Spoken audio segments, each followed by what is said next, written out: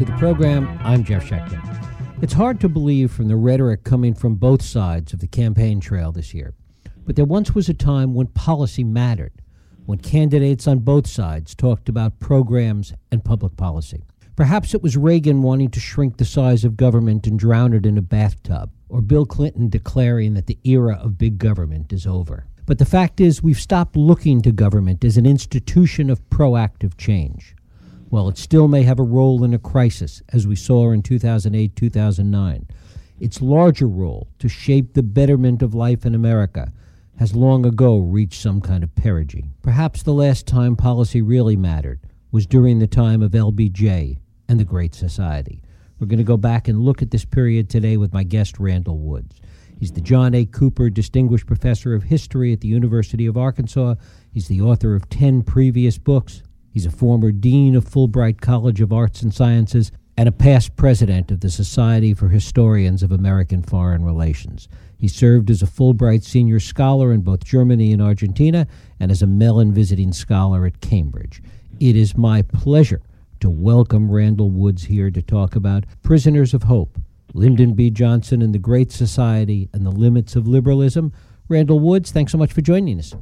Thank you, Jeff. Thanks for having me. It's great to have you here. When we look at the Great Society today, when we look at the New Deal, we look at these dramatic events that policy really shaped, it's hard to imagine it, I suppose, in a contemporary sense, in the time where Congress does so little, when policy is so little discussed. It really, even though we think of the Great Society as only, 40 some odd years ago, it's a kind of historical anachronism in contemporary terms. It is. It is, to use a cliche, in the 60s was really the last time politics at the national level worked. It was a different era.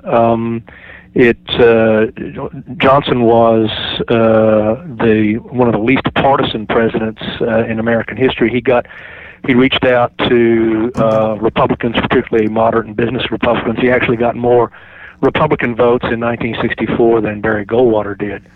And the achievements, the landmarks of the Great Society, the Civil Rights Acts of 1963, the Voting Rights Act, Medicare, federal aid to education, the war on poverty, clean air, clean water, all of those measures were passed with bipartisan support and could not have passed without Republican-Democratic cooperation. It was a different time, too, in Congress. Today, congressmen and senators are surrounded by huge entourages. They hardly get to know each other. In that day and time, even people on opposite ends of the ideological spectrum knew each other and respected each other. And I think that had a lot to do with the fact that politics did work then. To try and better understand what Johnson was trying to do and to understand the Great Society, one of the things you do is contrast it with the New Deal and talk about the ways that it was fundamentally different. Tell us about that. Well, as much as the New Deal accomplished, the Great Society, if you look back at the great reform movements of the 20th century, populism, progressivism, and the New Deal, the Great Society remains the only reform regime to address the issue of racial injustice directly. The other reform movements, including the New Deal, for various reasons, finessed that. But the first and foremost, the Great Society was about legislation and policy change to end discrimination and to provide opportunity. Again, the Equal Accommodations Act, the Voting Rights Act, the Fair Housing Act of 1968, even Medicare, which led to the desegregation of Southern hospitals, and the Elementary and Secondary Education Act, which led to the desegregation of schools, were civil rights acts. So that's one of the great differences. The reforms of the 60s took place during a period of relative prosperity, particularly for working class white Americans. And the New Deal, of course, was a product of the Great Depression and extreme economic want. The New Deal was, in a sense, it didn't involve class warfare, but it certainly involved class conflict, and that was not the case during the '60s. Johnson was determined to build consensus that reached across racial and class lines. He tried to avoid social and economic conflict as much as possible. Of course, it's like the imp of the perverse followed him, though, because the Civil Rights Acts created a rising level of expectations in the North, and when those weren't met, you had rioting and the white backlash. And those make them different from from the New Deal. One of the aspects that you really focus on is the way that the Great Society programs really was a major departure, not just from the New Deal, but from other populist and progressive movements, in that it really actively focused on racial issues and the plight of African Americans in the country. Talk about that. Well, the Johnson was an ardent New Dealer. The New Deal made some gestures toward the black community, but it really was trying to save the white working class families, and it really privileged white males in the workforce. Now, Roosevelt talked about a new kind of set of rights, positive rights, as opposed to the old negative rights, the freedom of religion, freedom of speech. Roosevelt talked about positive rights, the right to a good education, the right to a job, the right to adequate health care. But it was a promise that really remained unfulfilled.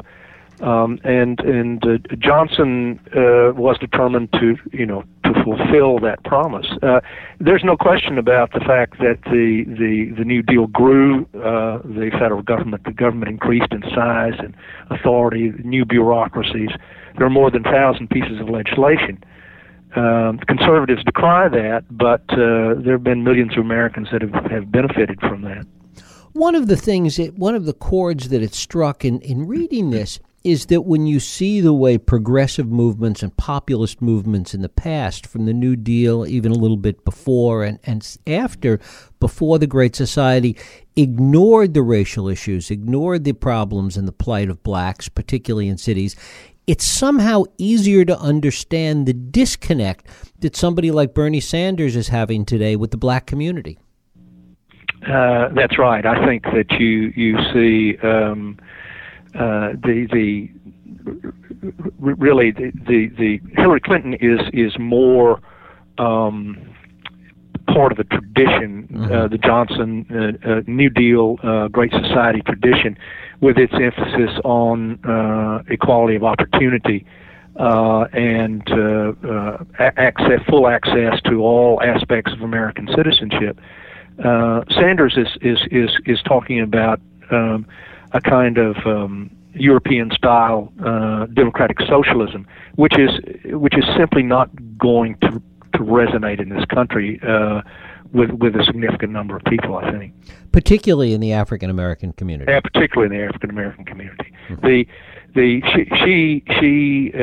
Hillary represents something that is tried and true, and traces its roots back to the 1960s and the Democratic Party's commitment to racial justice.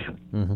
One of the points you make is that the Great Society and that approach today, and talking about that tradition today, is a more optimistic one than the New Deal, which was more pessimistic, as you talk about it. That's right. The New Deal really believed that the economy had grown as much as it could grow, and that the idea was to better manage the status quo to bring about economic and social justice. The Johnson period, the economy grew dramatically after the Kennedy tax cut. and there was a sense of optimism. The Johnson's economic advisors argued that the economy was operating well below full production, and that with fiscal and commercial policies, the government could bring about full employment. So there was economic opportunity. There's economic room to provide opportunity for disadvantaged. Talk a little bit about the impact that bringing in civil rights issues and racial issues had on Johnson being able to move forward with various parts of his Great Society program because of the impact that it had in Congress, particularly on representatives from the South. He had to, the various elements of the Great Society had to be passed in a certain order. Johnson, the one of the principal obstacles to federal aid to education was opposition from Southern segregationists, seeing federal aid to education as a tool to bring about integration. Well, the 1964 Equal Accommodations Act made that a moot issue. It was no longer possible to discriminate in areas which received federal funding. So that was taken off the table, and it made passage of the Elementary and Secondary Education Act much easier. Race figured in all of these issues, and Johnson had to. His principal achievement, perhaps, was to persuade Southern segregationists. They couldn't vote for civil rights measures, but he persuaded them to acquiesce in their passage. And so you didn't see in the South the massive resistance that followed in the wake of the Brown decision. You didn't see that in the wake of the passage of the 63 and 64 Civil Rights Acts. And how much of that was simply because of Johnson's sheer force of personality and his ability to really understand where he needed Congress to be, where he needed these senators and representatives to be? Well, I mean, the achievements, civil rights achievements of the 1960s were a function of obviously the partnership between Martin Luther King and Lyndon Johnson and their respective followers. But Johnson was a political genius, really. He understood what issues congressmen and women and senators could vote for and what they could not. And he never asked a person to cast a vote that would defeat them. But if they could cast a progressive vote that wouldn't defeat him, he really insisted that they do that. The other thing was that Johnson was himself a Southerner, and it is perhaps only from a Southerner that the South would accept the civil rights legislation that was passed in the 1960s. Richard Russell, the arch segregationist from Georgia, said that. He said someone like Jack Kennedy could never have gotten civil rights measures through Congress. Only a Southerner, a fellow Southerner, could have done that. To what extent did Johnson reach economic limits in what he was able to do because so much money was being siphoned off towards the war in Vietnam? And he understood that. And the war in Vietnam, put a roof over the Great Society, and you begin to see, and after the urban rioting began, conservatives argued that there wasn't enough money for guns and butter. That given the war, we couldn't spend money on domestic programs. So both economically and politically, the war increasingly crippled the Great Society. And you see continued reform after '66, but usually with measures that didn't cost a lot of money.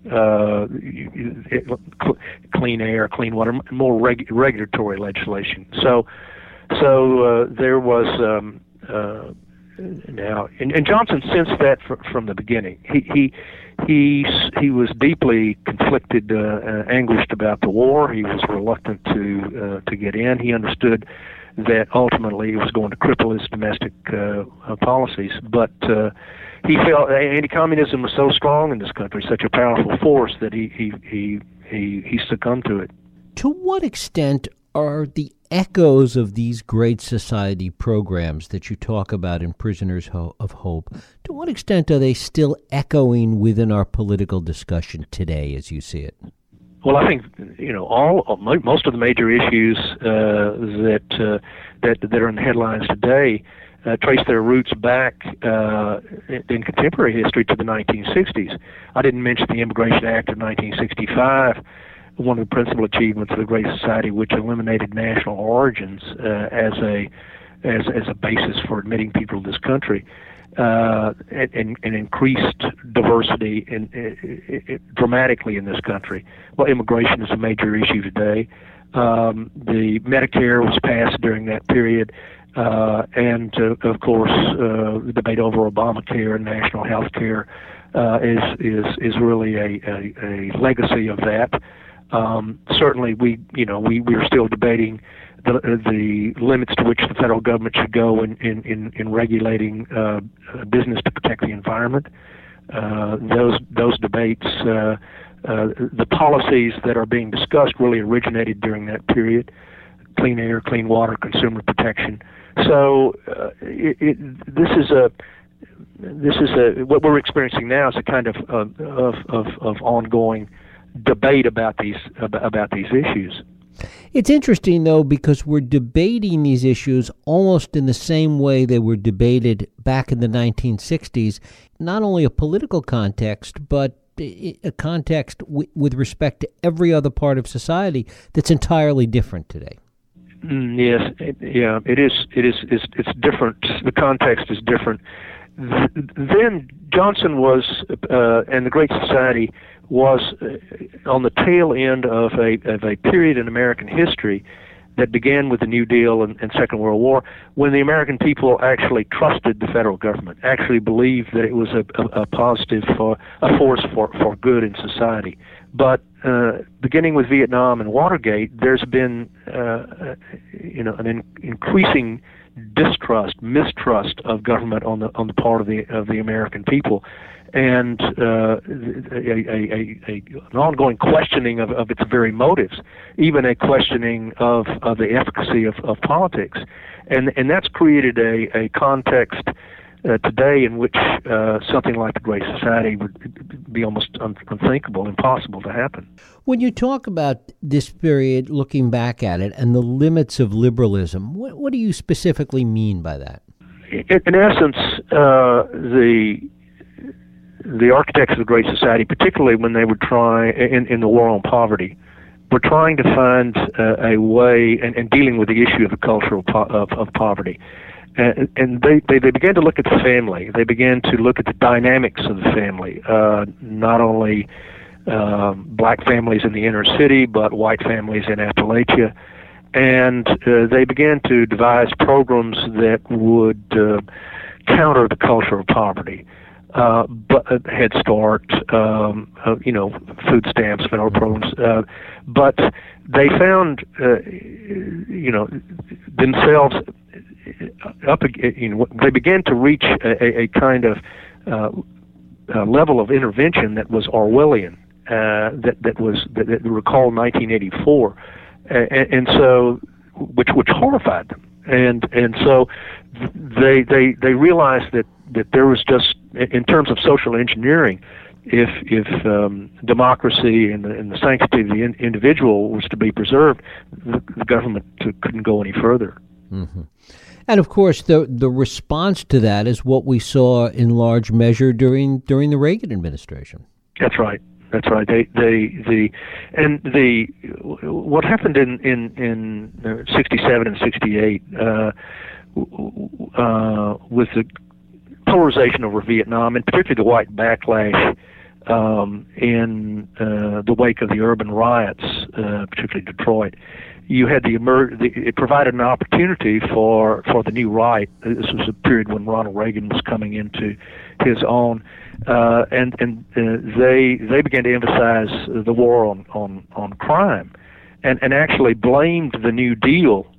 Blamed the Great Society for causing the war, the urban rioting. They refused to make a distinction between conventional crime and urban unrest. They equated the two. They argued that the Great Society, in creating a culture of dependency, undermining individual initiative and responsibility, was leading to this violence.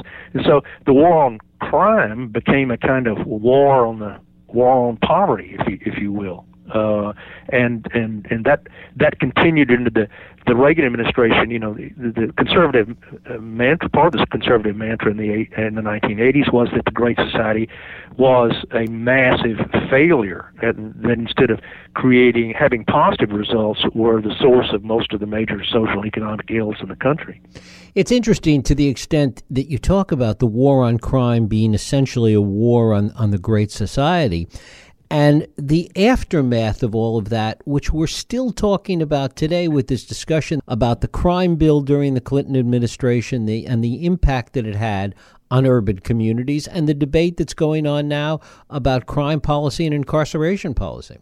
I know. The Hinton book on from the war on poverty to the war on crime led to the incarceration state. And